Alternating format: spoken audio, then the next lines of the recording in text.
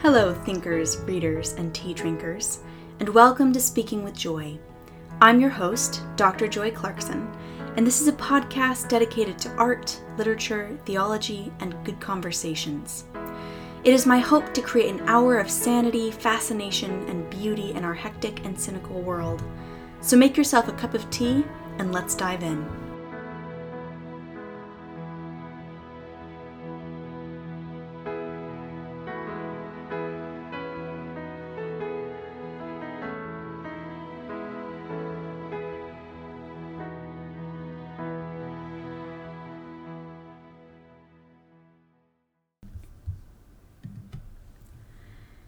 She did not cry, "I cannot, I am not worthy," nor, "I have not the strength." She did not submit with gritted teeth, raging coerced. Bravest of all humans, consent illumined her, the room filled with its light. Hello everybody, and welcome back to Speaking with Joy. This is my second podcast back after a long hiatus in which, as you will have heard if you listened to the previous podcast, I have had quite a full last few months, finishing the PhD, starting up a job, and resettling life post-PhD. So I'm excited to be back with you all. As I mentioned last week, the new plan is to post 2 episodes a week. We'll see how long I keep up with that. And I am always tempted to do a whole series of Advent podcasts. But I have lots of kind of backlogged episodes that I've recorded, so I'm going to just do this one episode on Advent and then continue to start posting some of the other episodes that I've recorded ahead of time. But I couldn't keep myself from doing at least one episode thinking about some of the art and history and beauty surrounding the season of Advent. So today I'm going to, like my old classic podcast, share a piece of visual, musical, and literary art with you surrounding a theme. And that theme will today be specifically Advent. I'll be looking at the Annunciation in my visual and poetry piece, a bit of which I just quoted to you from Denise Levertov.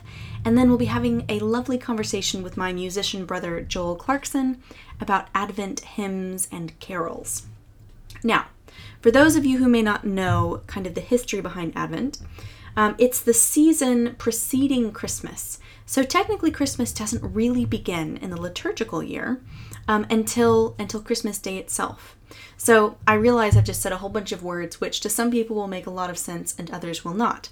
So the liturgical year, I'll start with that. There's kind of been seasons since the beginning of the Christian calendar, dating way back to the early centuries of Christianity, where you kind of had dedicated times in the years to celebrate specific moments of Christian history. So most of us know some of these, right? We know Easter is the season of the resurrection. We know Christmas is the season of the incarnation. So we think about, at Christmas, we think about Christ coming into the world, nativity. But there's also lots of other little seasons in here. And right now we're in Advent, which is kind of the 4 weeks leading up to Christmas, in which we are anticipating the coming of Christ. Advent literally means the coming.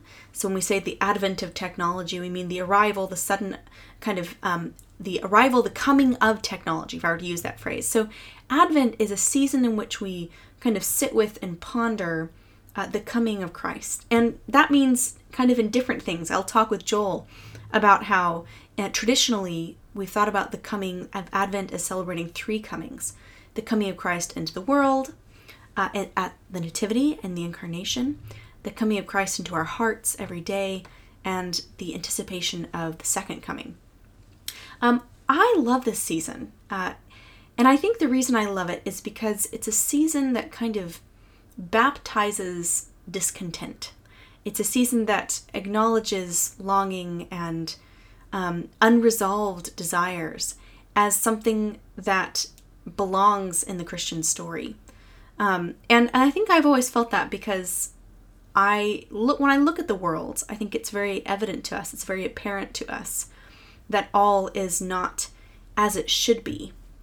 And whether that's on kind of a global scale of the world at large and all the pain and the brokenness and the conflict and the injustice that we see, or even just in our own lives, in the unfinished business that we carry with us and the desires for things in our lives that haven't been fulfilled. There is this tension in the world between knowing that life is good and it's good to be alive and it's good to enjoy life, but also knowing that life is not as it should be, and that we all live with this kind of pang of desire, sometimes more or less felt. And I think desire unmet, it's like a hunger, right? When we look at the world and we want it to be just, it kind of creates this pain in us. And I think oftentimes I have felt like that pain was somehow wrong, that it was wrong to be unsatisfied, that it was somehow kind of guilty, or it was me not being grateful. But Advent testifies to the fact that we have a longing, and that we should actually lean into that longing, that we should lean into the sense of things not being quite as they should be, so that we can long for and see and hope to see the coming to pass of things that will be good. Right now I've been listening through, there's lots of different Advent kind of resources I would recommend. But one of them is the Biola Advent Project. And they were one of the early inspirations for this podcast. They talk about, they have a piece of poetry, a piece of scripture, a piece of music, and a piece of visual art that they send to your inbox every day. And I was struck by the one, they're doing right now the canticles, which are the kind of songs that are in scripture. And one of those is by Zechariah, who is the priest who sees Jesus in the temple. And when he sees him, he has this canticle, this song that's been sung in many evening prayers for years. And by years, I mean literally most of the church, the existence of the church. And he says, Lord, lettest thou now thy servant depart in peace, for my eyes have seen the salvation of the Lord.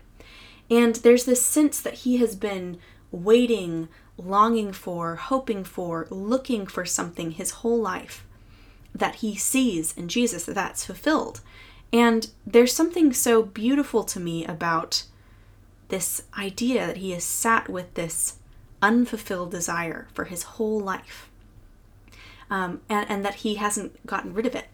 There's many reasons we get rid of desires. I think for me, it's mainly kind of self-protective. If we don't admit that we have a desire, then we don't have to admit that we're disappointed when it's not fulfilled. But if Zechariah had given up on that desire to see the salvation of the Lord, he couldn't have rejoiced so much in that fulfillment of that desire.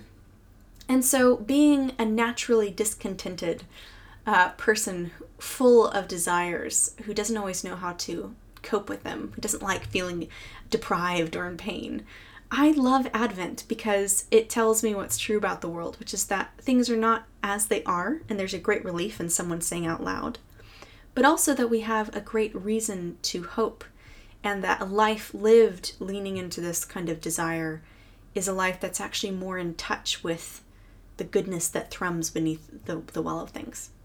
So I love Advent. It is a dear season to me. And I wanted to give you a few things to ponder on. One of the things around Advent, so Advent's been probably, if you grew up in a more liturgical tradition, like, I don't know, Anglicanism, Roman Catholicism, any of the more, probably even, Presbyterianism to some extent, there's a celebration of Advent, but some of us didn't grow up with it, so it can be kind of overwhelming to know what we do with this season. How do we celebrate it? And there's lots of wonderful resources, like the Biola Advent Project, like Malcolm Geit's collection of poetry called Waiting on the Word. But they can also be kind of overwhelming because I am a person of good intentions, and I do like rhythms, so I have kind of my prayer things that I have every day. But it can become overwhelming trying to do a whole devotion every single day, and then you end up with 6 different kinds of them over the period of Advent. So what I've actually been doing this year is meditating on several, just like 1 image and 1 poem, really. And so I'm excited to share those with you today and tell you a little bit about them. And I would encourage you to dwell on them as well, if that would be helpful to you. Because to me, in a season that's been hugely full of change and chaos for me, there's something deep and comforting and doable about meditating on 1 passage, 1 poem, 1 image. So I'm excited to share that with you. But first, I'm going to share an interview I did with my brother Joel a few days ago about his collection of Advent and Christmas carols and hymns, which you should definitely go listen to. They're called Midwinter Carols, Volumes 1 and 2, and they're just lovely, and I look forward to playing them every year. So first, some reminiscence and some discussion of Advent carols and hymns with my brother, and then I'll end this podcast telling you about the poem and the image that have captured my imagination this year, and that is The Annunciation by Denise Levertov is the poem, and The Annunciation, the image by Henry Ossawa Tanner.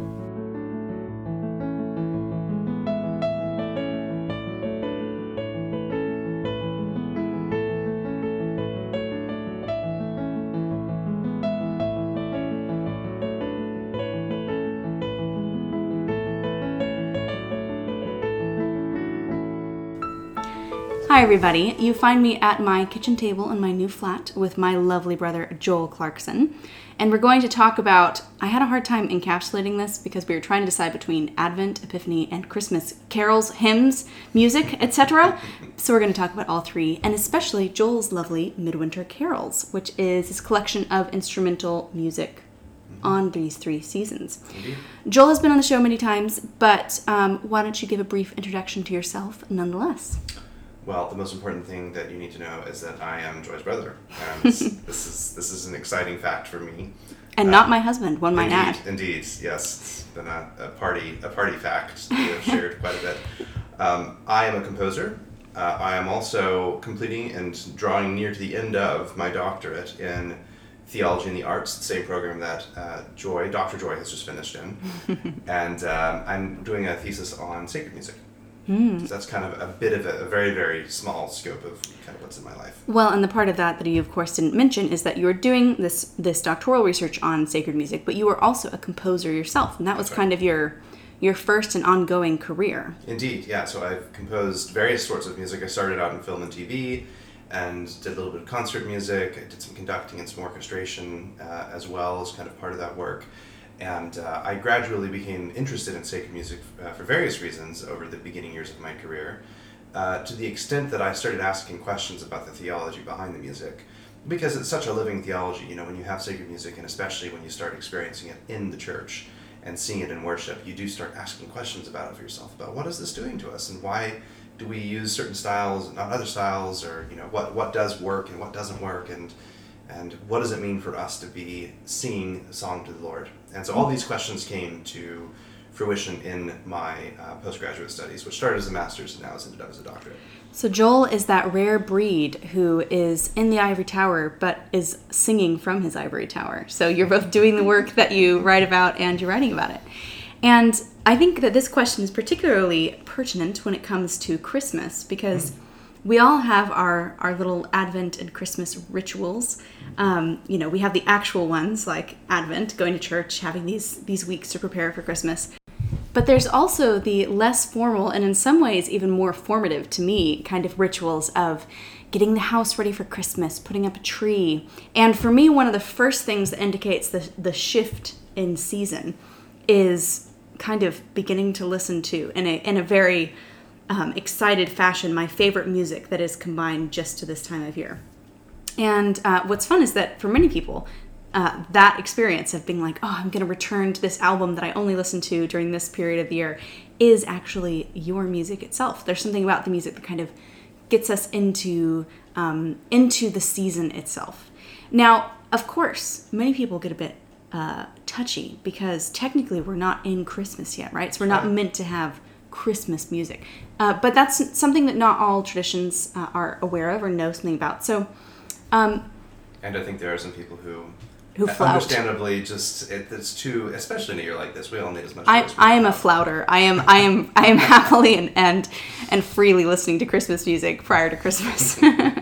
I've been listening to Yo-Yo Ma and Alison Krauss doing the Wexford Carol and Pentatonics and Amy Grant's old Christmas music and Michael W. Smith. Oh, there's so many ones. And but of course yours as well. So tell us a bit about your 2 albums of Christmas music. Yeah, so it started, I think really, before I even sort of conceived the idea of having a Christmas album, I mean, I've done a lot of piano instrumental albums, and I do like that format, and so I think I always sort of assumed I might go that route. But I think before I even got to sort of conceiving of what the album would be, I had this feeling in my head about listening to Christmas music that I like these older style carols, the more ancient practice and tradition of carols. We've got a lot of contemporary music that is perfectly fine, and it's a lot of fun. The Rockin' Around the Christmas Tree and Deck the Halls. We all know these tunes and we're all familiar with them and we love them. Jingle Bells, etc., etc. And I enjoy those too. But, to enter into the real sense of what the season is about, to enter into how Advent prepares us to look for the coming of Christ, how Christmas prepares us to celebrate the incarnation and the presence of Christ, and how Epiphany, celebrates the coming of the wise men and this beautiful moment. All of those sorts of things need a certain kind of gravitas, and that's what this tradition of carols has. And for me, I wanted to take even a further step beyond that, which is to say that there's a lot of carols we know that are very quintessential and are very beautiful, and I play them every Christmas, and I love them. Hark the Herald Angels Sing, and Silent Night, essential carols that we all know. But there are a lot of carols, especially carols that are associated with a particular culture in Europe. So Basque culture or Austrian culture or English culture that are a little bit less Celtic. well known. Yeah, exactly. And so I wanted to kind of collect some of those carols in particular and do settings of them. And I also had, as sort of a stylistic pathway into that process, I had in mind listening to George Winston, and especially George Winston's December in particular, which we grew up on, listening to every December. And I think there's something wonderful in the sense that it gives you this full scope of it's December. It's not just Christmas. It's December, which covers Advent and Christmas. And many of these carols do. Some of them are Advent carols. Some of them are Christmas carols. So there's kind of there's an interchange between that. I love that. Yes, and that's the great thing about George Winston, is that his name? And your album is that you can kind of listen to it in that long, you can call it the long December. They call it the long 15th, 16th century. It's the long December that you can listen to from Advent into Epiphany. And something else that I appreciate is I realize that some of the carols I find to be most beautiful and most haunting, some of those older medieval carols just have beautiful melodies, but it's actually hard to find good versions of them online. So this is not a Celtic one, but I was thinking of, I was tweeting the other day about Lo He Comes with Clouds Descending, and someone hadn't listened to it, and so they said, well, can you send me one? And of course they have there's the King's College Choir has a good one. Right. But besides that, it's hard sometimes to find actual really beautiful settings or recordings of some of the more traditional carols that actually kind of reflect the gravitas and the beauty of them. Yes. Especially those more kind of Celtic or Basque or all those. Yeah. Which would have been, for all intents and purposes, very simple. Because they would have been sung in homes. They would have been sung in churches to a certain extent as well, but many of them, perhaps most of them, would have been shared outside of the church during the long, cold, dark hours in which you're just sort of trying to bear up the terribleness of winter and find warmth and happiness and joy in the lyrics of the song you sing with your family. I found that made a lot more sense to me once we lived in Scotland. Yes. I used to say that I think a lot of Scottish culture is oriented around staying warm in the winter. So you drink whiskey, you stomp around and do wild dances to keep yourself warm. Yes, it's wool. But also just in the long hours you sing songs, and you sing songs that remind you of what is most important, and the Christmas story being, of course, one of those things. Okay, I'm going to ask you about something I didn't tell I was going to ask you about, but I know you will have something to say about it. On the very first album, the very first song on the very first album is Of the Father's Love Begotten, right? Yes. And that's a very ancient hymn, if I'm not mistaken. I believe so, isn't yes. it? So that's one of the things I also appreciate is that you do some... So I'm going to ask you about that one, and then about the most classic Advent hymn, which is the O Come, Emmanuel. Yes. But Of the Father's Love Begotten, isn't the first few centuries of the church, right? That would be... It's Latin. It's originally Latin. And I think it was Prudentius, actually, who wrote it, or is suggested to have written it. And so, that would have been when would Prudentius have been? He would have been, I think he was 4th century. Yeah, so very, very early on. The melody might have come from later, but it may not have. I mean, it may have been, it's a chant melody, actually. It would have been sung to chant notation. And so, and it would have been sung in Latin originally, but it's, of course, translated into English. But again, with that kind of ancient bit, it's fun to know that some of these songs go back very, very old. Yeah. Now, okay, so you say it has these 3 seasons in the album. Also, I should say that you do these ancient hymns and carols, but you have your training from Berklee School of Music. Yes. So especially the second album, it has some really kind of cool, I'm going to use the wrong words to describe this, but jazz, new agey, interesting compositionally. Yes. You did some meshing of that into a more modern. What's one of your favorite songs on the new album? I think one of my, just a couple that I would mention. I really enjoyed doing the second album a lot because you got to push even further into this whole sort of these carols from different corners. It had a lot of French carols in that album. So He is Born the Divine Christ Child, and Bring a Torch, Jeanette Isabella, and Sing We Now Christmas. Each of these are originally French carols. And then The Angel Gabriel is a Basque carol, actually. Is it? It is. So it's I love that melody. It's so gorgeous. Yeah.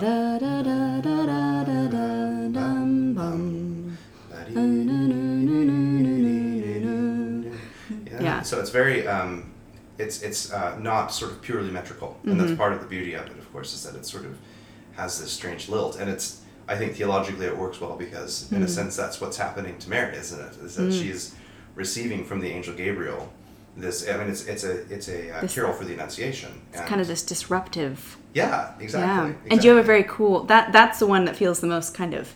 Yeah. Compositionally.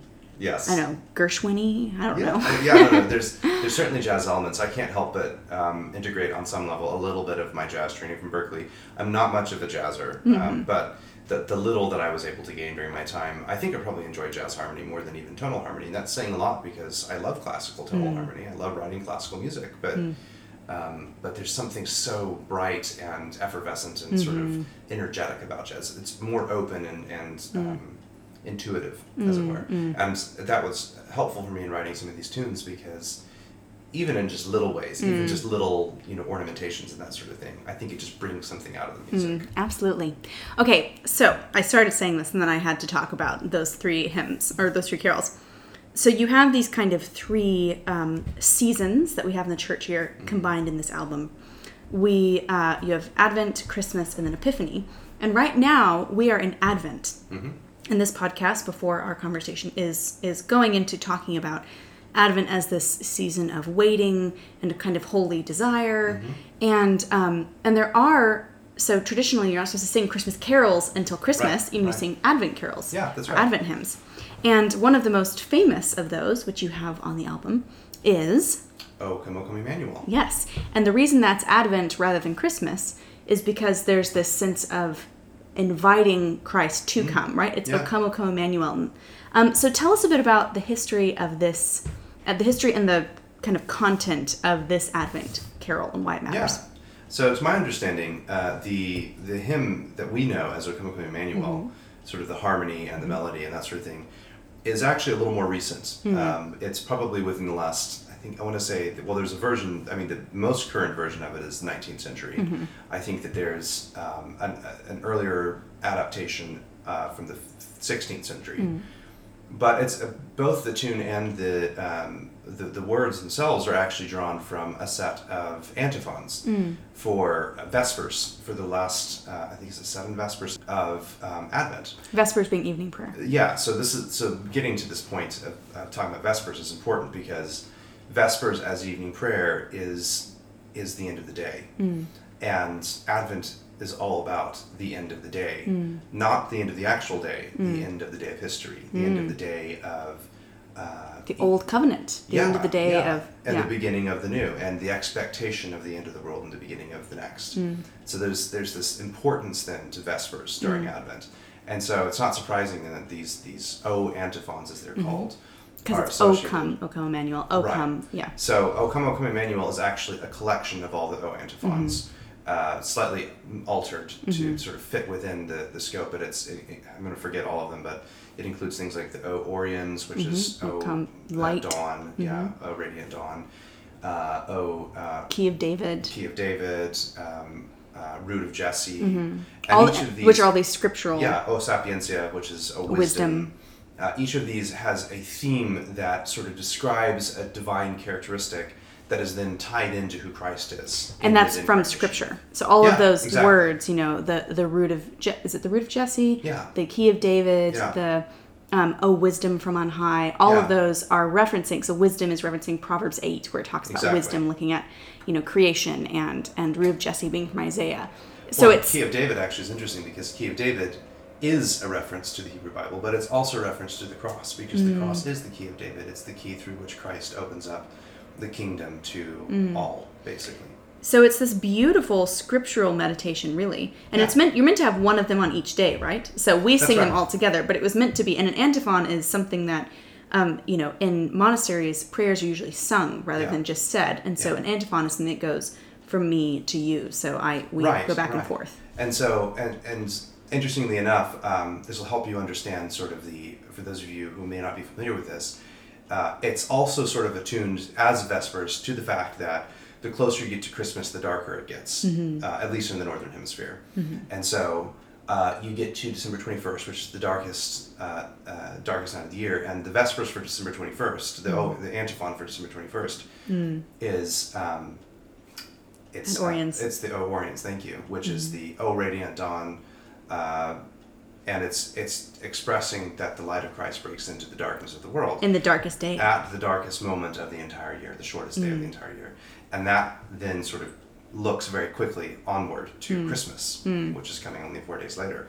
And so you have these 6 antiphons moving very, very precipitously toward this final moment of Christmas. So it feels like what basically is happening is that even though everything's getting dark to us, the music is telling us a different story. And even as the music itself is being sung at the setting of the sun, as everything is getting dark. Another fun fact is that it's the 6. Is it 6? No, it's 7. 7 O antiphons. The first word of each one, or the title for Christ, comes up as an acrostic. Yes. Some people say this is speculative, but I think it's fair. I think it's fair. Yeah, I think it is. So the acrostic in Latin is, I'm going to say this wrong because I'm not a Latinist, but it's Ero cras or Ero cross. I think that's about which right. means tomorrow I will be there. So there's this sense that it's anticipating Christ's coming. Yeah. And the way that I'd also heard this explained, and I think this might have been Bernard of Clairvaux or one of those ancient, interesting people, maybe medieval, is that there's... in Advent, we are celebrating 3 comings of Christ. The coming of Christ into the world in the Incarnation, the coming of Christ each day into our own hearts, and then anticipating the coming of Christ at the end of time. Yeah. And so when you have tomorrow I will be there, it's kind of this sense of... All three of those, that tomorrow, when you're singing it on Christmas Eve, tomorrow he will be there in the manger, but tomorrow he will also be there awaiting you in your life, to be with you and to be in your heart, but also the sense that as Christians Christ has died, Christ has risen, Christ will come again, that we're anticipating this final coming. Yeah. Yeah. And so interestingly enough, so to that end, I should say, I decided to sort of bookend my album with that sense of Advent, because even though we always eventually get to Christmas in our liturgical year, so we get past Advent and we get to Christmas, we will eventually come back to Advent again, because for as long as we are on this mortal coil, we are continually standing between Christmas and Advent. And so it's not a wrong sentiment, I think, to go even through these Christmas carols that are, especially in the second album, in which I have O Come, O Come Emmanuel, that we start with O Come, O Come Emmanuel, and we return to O Come, O Come Emmanuel, because even in Christmas we still say O Come, O Come Emmanuel. And tomorrow he will be here. Yeah. Yeah. So, in case you didn't catch this, the second album begins and ends with O Come, O Come Emmanuel. That's right. Yeah. Yes. And I just love how much richness there is packed into that one simple song that we all sing every year. Yeah.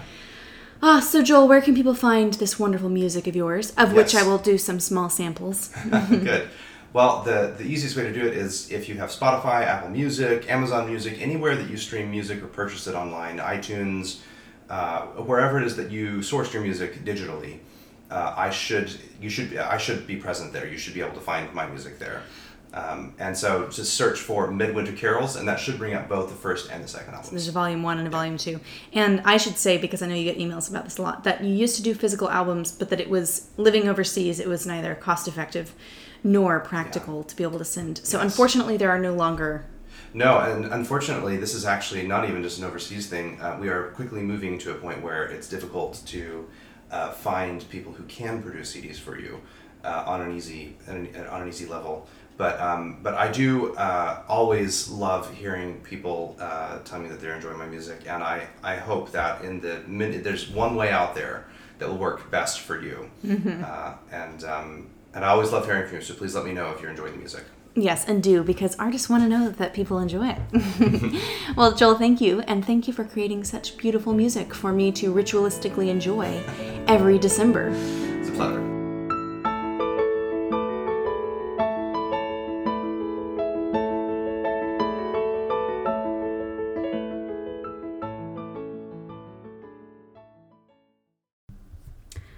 Well, I hope you all enjoyed that little interlude with Joel. I always enjoy discussing things with him, and I was laughing as I was listening back through that audio because we were definitely finishing each other's sentences, which is what comes, I think, of having lived together during a lockdown for nearly 2 years straight. You begin to have sibling-connected synapses. So I do hope you'll go listen to his wonderful album. It really is beautiful, and I look forward to listening to it every year.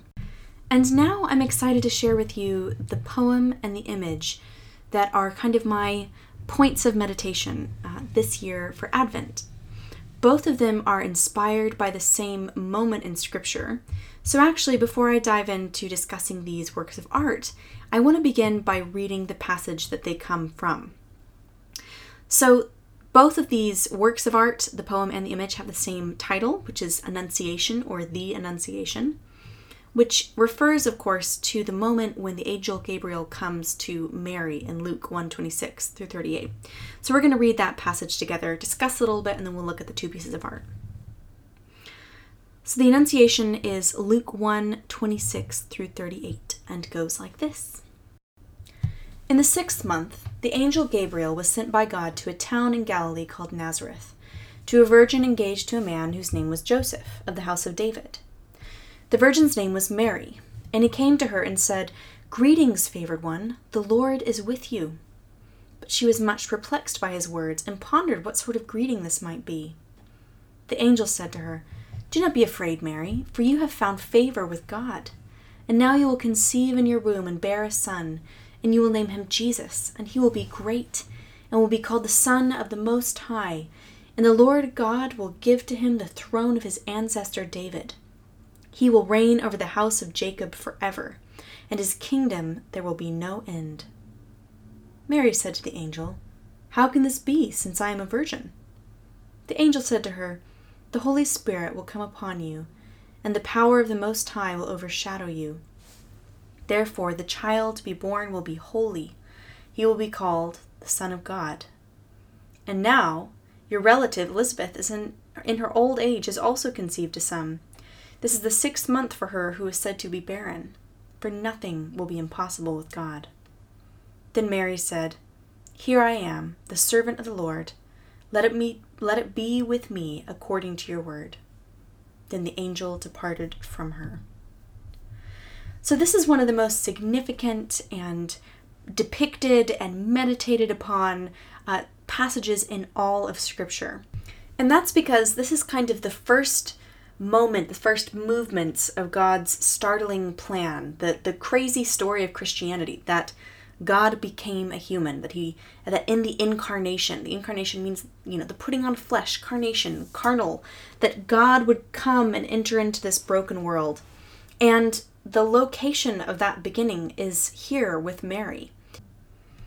And there's so much that could be said about this, and I'm never going to be able to say all of it. So I'm just going to say the bits that have been impactful to me specifically this year.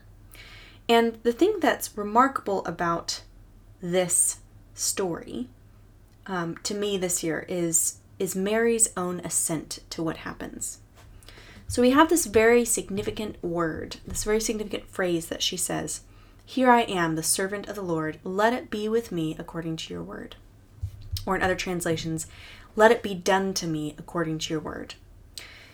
And in this passage, throughout theology, this is described as Mary's fiat, her power, that she, in this moment, chooses to be a part of God's plan.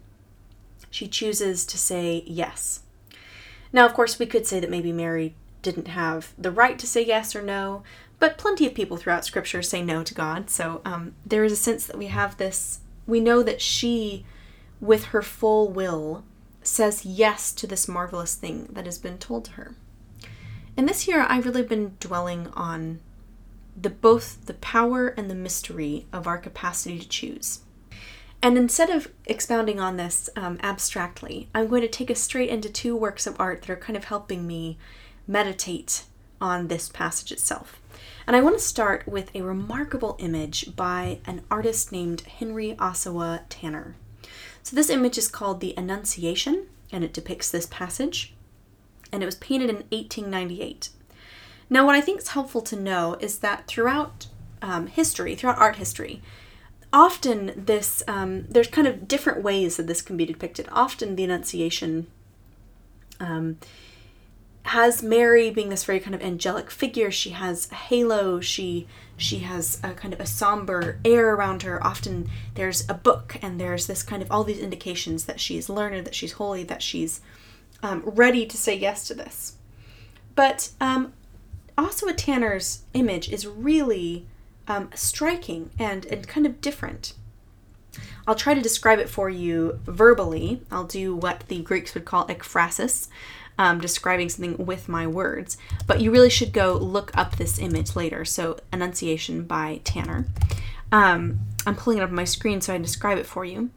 This image has, it's in a stone room with two arches. There's kind of stone floor. There's a rough carpet on the floor. And it shows a bed with a young girl sitting on a bed with a red curtain behind her. And it's a very simple room. It's very warmly lit. And the reason it's warmly lit is because our eyes are focused on this pillar of light, which is meant to be the angel Gabriel. And then the young girl is looking at the pillar of light, which in this otherwise very kind of beautifully lit, beautiful colors of green and red and yellow, but very simple room. And she's clothed very simply and very kind of humbly. And this is notable because it's quite different from some of the other depictions of the Annunciation. It doesn't have kind of the grandeur. I mean, it does actually have a grandeur, I think, in itself, but it doesn't have the solemnity or the formality of many of the other depictions of the Annunciation. And also, notably, Mary is quite young. So the words that are kind of used to describe her, I often find it slightly, we can find it off-putting in our modern world to hear Mary described as a virgin, but really that word just meant she was a young girl. So probably being engaged, she would have been a young teenager. That would have been the normal age to be engaged at that time. And so this picture actually depicts her as that age. She looks like a girl who's maybe 14 or 15. And she's looking up at this light with this very kind of interesting expression. Her hands are folded, almost as though she's praying. She doesn't look fearful. She looks kind of curious. And I like wondering, at what point in the conversation is this image taking place? At what point are we capturing it? And in my mind, you could imagine that the angel had just beamed in at this very moment when we see this image. But you could also kind of imagine that this was in the middle of their conversation. And the curiosity on her face, with his very open eyes, fully facing the angel in this kind of humble posture, I like to imagine that she might be kind of just about to say, "But how can this be?" And the thing that's really striking, if you read this passage next to the previous passage, which describes her uncle having the vision of the same angel who tells him that his wife is going to be pregnant. And they answer very differently. So her uncle, who's a priest in the temple, says basically, well, that can't be, my wife is old. Whereas Mary asks, how will this be? There's this sense that she kind of implicitly trusts what the angel says, and she's just curious. She doesn't quite understand. But this image is very striking, and there's something about her posture and her expression that's so engaging because it's not terrified, but neither is it kind of falsely pious looking. She looks with genuine curiosity at this kind of pillar of light. Now, it's fun to know kind of the background of this painting.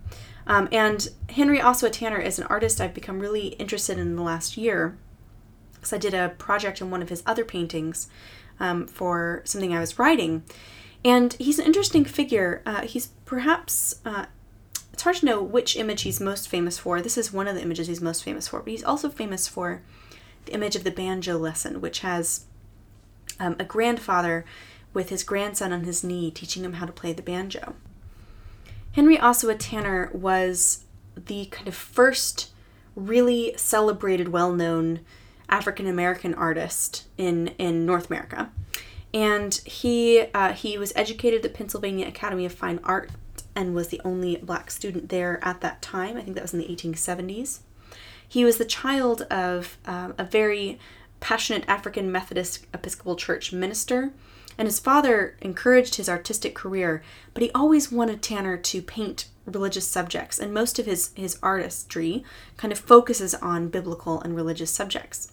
This was encouraged further by the fact that Tanner was sponsored on several trips to Israel by Rodman Wanamaker, who is the son of John Wanamaker, who, if you did this bit of history, I remember listening to a Your Story Hour about him. Wanamaker was one of the first kind of businessmen to create department stores, which I think were eventually bought out by J.C. Penney. And his son, Rodman Wanamaker, was a huge kind of sponsor of liturgical art. So he paid for and was a patron for beautiful art in windows, in visual art, and I think possibly even in music. And one of the people that he sponsored particularly was Henry Ossawa Tanner. So he paid for him to go on several trips to Israel, and Tanner was really influenced by these trips because he said there was something kind of very unique, very startling to him about being in the places where the biblical stories would have taken place. And the thing that he was struck by was both he was struck by a sense of continuity. Whenever he would be in Jerusalem, he had this sense that it was, on the one hand, thousands of years separated from the time of Christ, but that in some ways he felt that there was this continuity, that you still could imagine what it was like to be there. There were some things that were unchanged. And so in his paintings, he tried to be really authentic to not just kind of the European ideal of what, the Annunciation or various biblical themes would be, but to really capture the reality and the kind of grit of the place that he was experiencing. And you can really see that in this image, because it's this very vivid, human, it's an image of someone you can imagine as being real life. You don't just feel this is kind of a pious rendering of Mary to the extent that we can't imagine her as a human. While at the same time being this incredibly arresting and enchanting image. Now, I think the thing that's wonderful about that is it kind of pulls us back into that question of what was it like for Mary to receive this Annunciation and as a human being, like you and me, say yes. Now, Mary is often called the first Christian because she was the first one to literally bear Christ in her body. And that is, that's what it is to be a Christian, is to respond with faith to God and then to be a Christ bearer, to be a Christ one. And she was the very first person to do that, to hear the word of the Lord, to say yes to it, and then to bear Christ within her. And because of that, she's kind of this picture of what it looks like when the human will, which is so easily willing to err, says yes to God's will. And that can sound very heady and large and distant. But what this painting does for me is it brings us down to a picture of an actual human being, of what it would look like for an actual human being, a young girl, to see the glory of God, to ask questions out of curiosity, And that to have questions and have curiosities, to say how can it be, is not doubt or lack of faith. It's actually an implicit faith because it's this kind of resting in relationship. Now I want to pivot now to reading you the poem that has really stuck with me and that continues this kind of question of helping us think about the wonder that was presented to Mary, that's presented to us, and what it means to choose. Not in some distant pious way, but to see Mary as this picture of an actual human being who said yes to God. And to do that, we're going to read a poem by Denise Levertov. Denise Levertov is a really interesting poet who I've just been getting into in the last few years. And I want to get into her more because I've loved every poem I've found by her so far. She's a really interesting character. She grew up in England in the 20th century. Her father was a Hasidic Russian Jew who moved to England, converted to Christianity, and became an Anglican priest, which is quite a journey. And because of that, she kind of grew up with this knowledge of Judaism and mysticism and Christianity. But she grew up kind of with that in her bones, both the legacy of Christianity and the legacy of Jewish practice and the Hebrew Bible. But she had many kind of religious meanderings and actually really kind of dedicated her faith in a more specific way in 1984, about 10 years before she died, when she became Roman Catholic. But sure, her poetry centers very much often around these kind of religious and spiritual themes, dwelling on it, and again, this kind of way that brings it down to the human experience in a way that I really appreciate. But because a lot of her life was kind of in this wondering mode, she often wrote in a way that you didn't feel like you were reading religious poetry. You felt like you were reading poetry by someone who was a human trying to figure out life and therefore found themselves stumbling into scripture and into Christianity. So I want to read this poem called Annunciation by Denise Levertov and ponder it together about the power of choice and the mystery of choice. We know the scene, the room variously furnished, almost always a lectern, a book, always the tall lily, arrived on solemn grandeur of great wings, the angelic ambassador, standing or hovering, whom she acknowledges, a guest. But we are told of meek obedience. No one mentions courage. The engendering spirit did not enter her without consent. God waited. She was free to accept or to refuse, choice integral to humanness. Aren't there annunciations of one sort or another in most lives?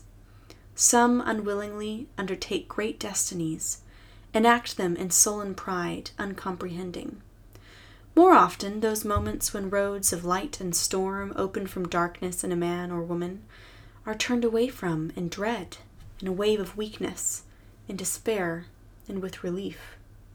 Ordinary lives continue. God does not smite them, but the gates close, the pathway vanishes. She had been a child who played, ate, slept, like any other child, but unlike others, wept only for pity, laughed in joy, not triumph. Compassion and intelligence fused in her, indivisible, called to a destiny more momentous than any in all of time. She did not quail, only asked a simple, "How can this be?" and gravely, courteously, took heart the angel's reply.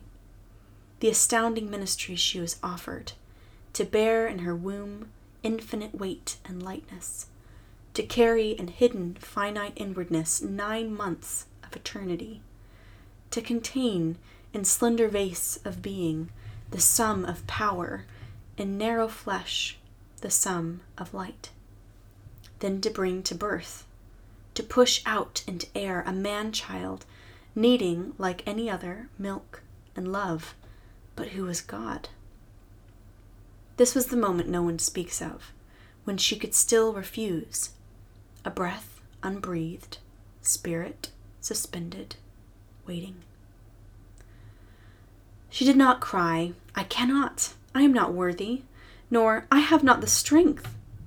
She did not submit with gritted teeth, raging, coerced, bravest of all humans. Consent illumined her. The room filled with its light. The lily glowed in it, and the iridescent wings. Consent, courage unparalleled, opened her utterly. It's just such a beautiful poem. And beautiful doesn't even begin to get to it, because to me, more than being beautiful, it's essential. It kind of describes both the particularity of Mary's story, but also something that is echoed in all of our own stories. What she captures so well in this, in a way that I think is similar to Henry Ossawa's painting, is this sense of both Mary's choice, that she said yes, that she asked questions, and also the grandeur and the lack of ability to understand what that could mean. And that's something I've been thinking a lot about this year. As I've come to the end of my PhD and have been making all kinds of choices about jobs and life and relationships and career, I've been really struck by the power of our choices and also the mystery of them. The sense that what you say yes to, what you say no to, what you take on, who you take on, really does shape your life. It really does shape the course of things, and not just your life, but other people. So when we come up to those moments of yes or no, of be it done to me according to your will, our willingness to say yes or no really does matter, really does have an impact. But at the same time, we can never know exactly what those yeses will mean. Everybody gets so upset around this time of year about the song Mary, Did You Know? I wrote an article for Christianity Today a few years ago about this, because people always go, yes, of course Mary knew. She read scripture. She knew, she obviously knew because the angel told her that Jesus would be her son. But I think that there's something in that song that's actually quite insightful, which is that even if Mary said yes, knowing to some extent what she was saying yes to, she couldn't know everything. There is a power in choice, but also a mystery in it. When you say yes to marrying someone, you hopefully say yes knowing what you're saying yes to, right? If you didn't know what you're saying yes to, then that's grounds for annulment, right? If you came under false pretenses, then you aren't really making a promise that can be kept. But anyone you would ever talk to who has said yes to marriage knows that they didn't really know what that yes would mean. And the same with anything. I think saying yes to a PhD, I knew it would be hard, but I didn't know that the contours of what being hard would mean, or what being satisfying would mean. And I think that that's what we see in this kind of image that Denise is painting for us with her words, which is this sense that Mary's yes, was really essential. The angel comes and tells her all these things, but they don't just happen. We know that she says yes to it, and then they happen. She's not already pregnant when she says yes. There's this sense that it unfolds. And so her choice mattered, but also choosing something is inevitably opening yourself to a destiny, a future that's unfolded that you can't see. And so even while we value the capacity to choose is inherently tied up with faith. It's inherently tied up with our faith in the knowledge that we have about the future, in the trust that the choice we made is a good one, in faith that whatever we are saying yes to will be something that was worth saying yes to. And that's something I've really been meditating on in my own life. I think sometimes I'm a very assertive person. I can think that choosing, I can really latch onto the agency without recognizing also that agency is worth nothing if we don't have the faith to embrace the mystery that saying yes to life is. And I love that she captures this in this end of the poem, this kind of tension between Mary saying yes, but also it not being this kind of tight-fisted thing, but that it had to be open because that's what it is to choose and have faith. She both didn't say, I cannot, I'm not worthy, or I don't have the strength. But neither did she submit with gritted teeth, raging and coerced. There's this sense that in her yes, there's this lightness, this openness. It opened her utterly. And to be opened is actually to trust, to be faith-filled, to not be afraid, to release. And she connects this so beautifully to our own lives in a way that I never forget. I think of this passage often when she says, aren't there annunciations of one sort or another in most lives? And then she says, more often those moments when roads of light and storm open for darkness in a man or woman, they're turned away from, in dread, in a wave of weakness, or in despair with relief. Ordinary lives continue, and God does not smite them. But the gates close, the pathway vanishes. That's such a haunting line to me, because I know there have been moments in my life where I've maybe made wrong choices, but the idea that God doesn't smite us for our wrong choices, He's merciful, He loves us, but that there really is something lost when we don't have that courage of Mary. So this is something I've just been dwelling on, and I think is worth dwelling on. I don't know that I have a perfectly queued up answer to it all, except to say that I hope you'll meditate on these images, on this story with me, and to think about, what are the annunciations in your own life? What are the things that what have angels come to tell you is going to pass in your life? And how are you reacting to it? Are you able to say to whatever life presents you, that's fine, be done to me according to your will? Are you the one who's raging and coerced? Or are you the one who says, I am not worthy? And to think about, what does it mean in our own lives, with whatever decisions or burdens or crosses that are borne to us, what does it look like to be like Mary, to both know the power of our choice, but to let that choice not be a kind of white-knuckled thing, but an opening thing, to be opened utterly, to be vulnerable and open to life. And I guess that kind of gets back to what I was talking about at the beginning with Advent, which is that Advent is, in a way, it's a season of vulnerability. It's a season where the thing we're waiting for hasn't happened yet. And I'm really bad at waiting. But it is good, and I know that the best things come when we don't try to control things, and we don't try to manipulate things, but we let the story unfold before us, knowing that our choices matter, but also that we have to have faith, we have to wait, we have to let consent illumine and open us, not just be kind of a way that we try to control things. So that was much deeper than I intended this podcast to be, but I would love to know what works of art are inspiring you this Advent. And if you do have a look at this image, I would love to know what you think of it. And I think I'm trying to myself memorize this poem. So I'd love to know if any of you all would take up that endeavor with me as well. All right, that's all for the night. This will be our last Advent episode for this season, because it's all that I have in me, and because I have lots of other interesting episodes to share with you all. This Thursday, I'm going to be posting a conversation I had with my lovely sister, Sarah, about how to read really long books. It's lovely to be back with you all, and I look forward to talking soon.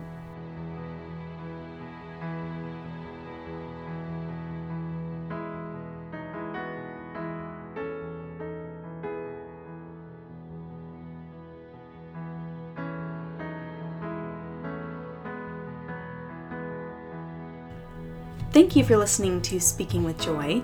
If you enjoyed this podcast episode, I would highly suggest that you subscribe, leave a rating and review on iTunes, Spotify, or wherever you listen to podcasts, and make sure to tell a friend about it. I should also mention that I have a book coming out in February called Aggressively Happy, The Realist's Guide to Believing in the Goodness of Life.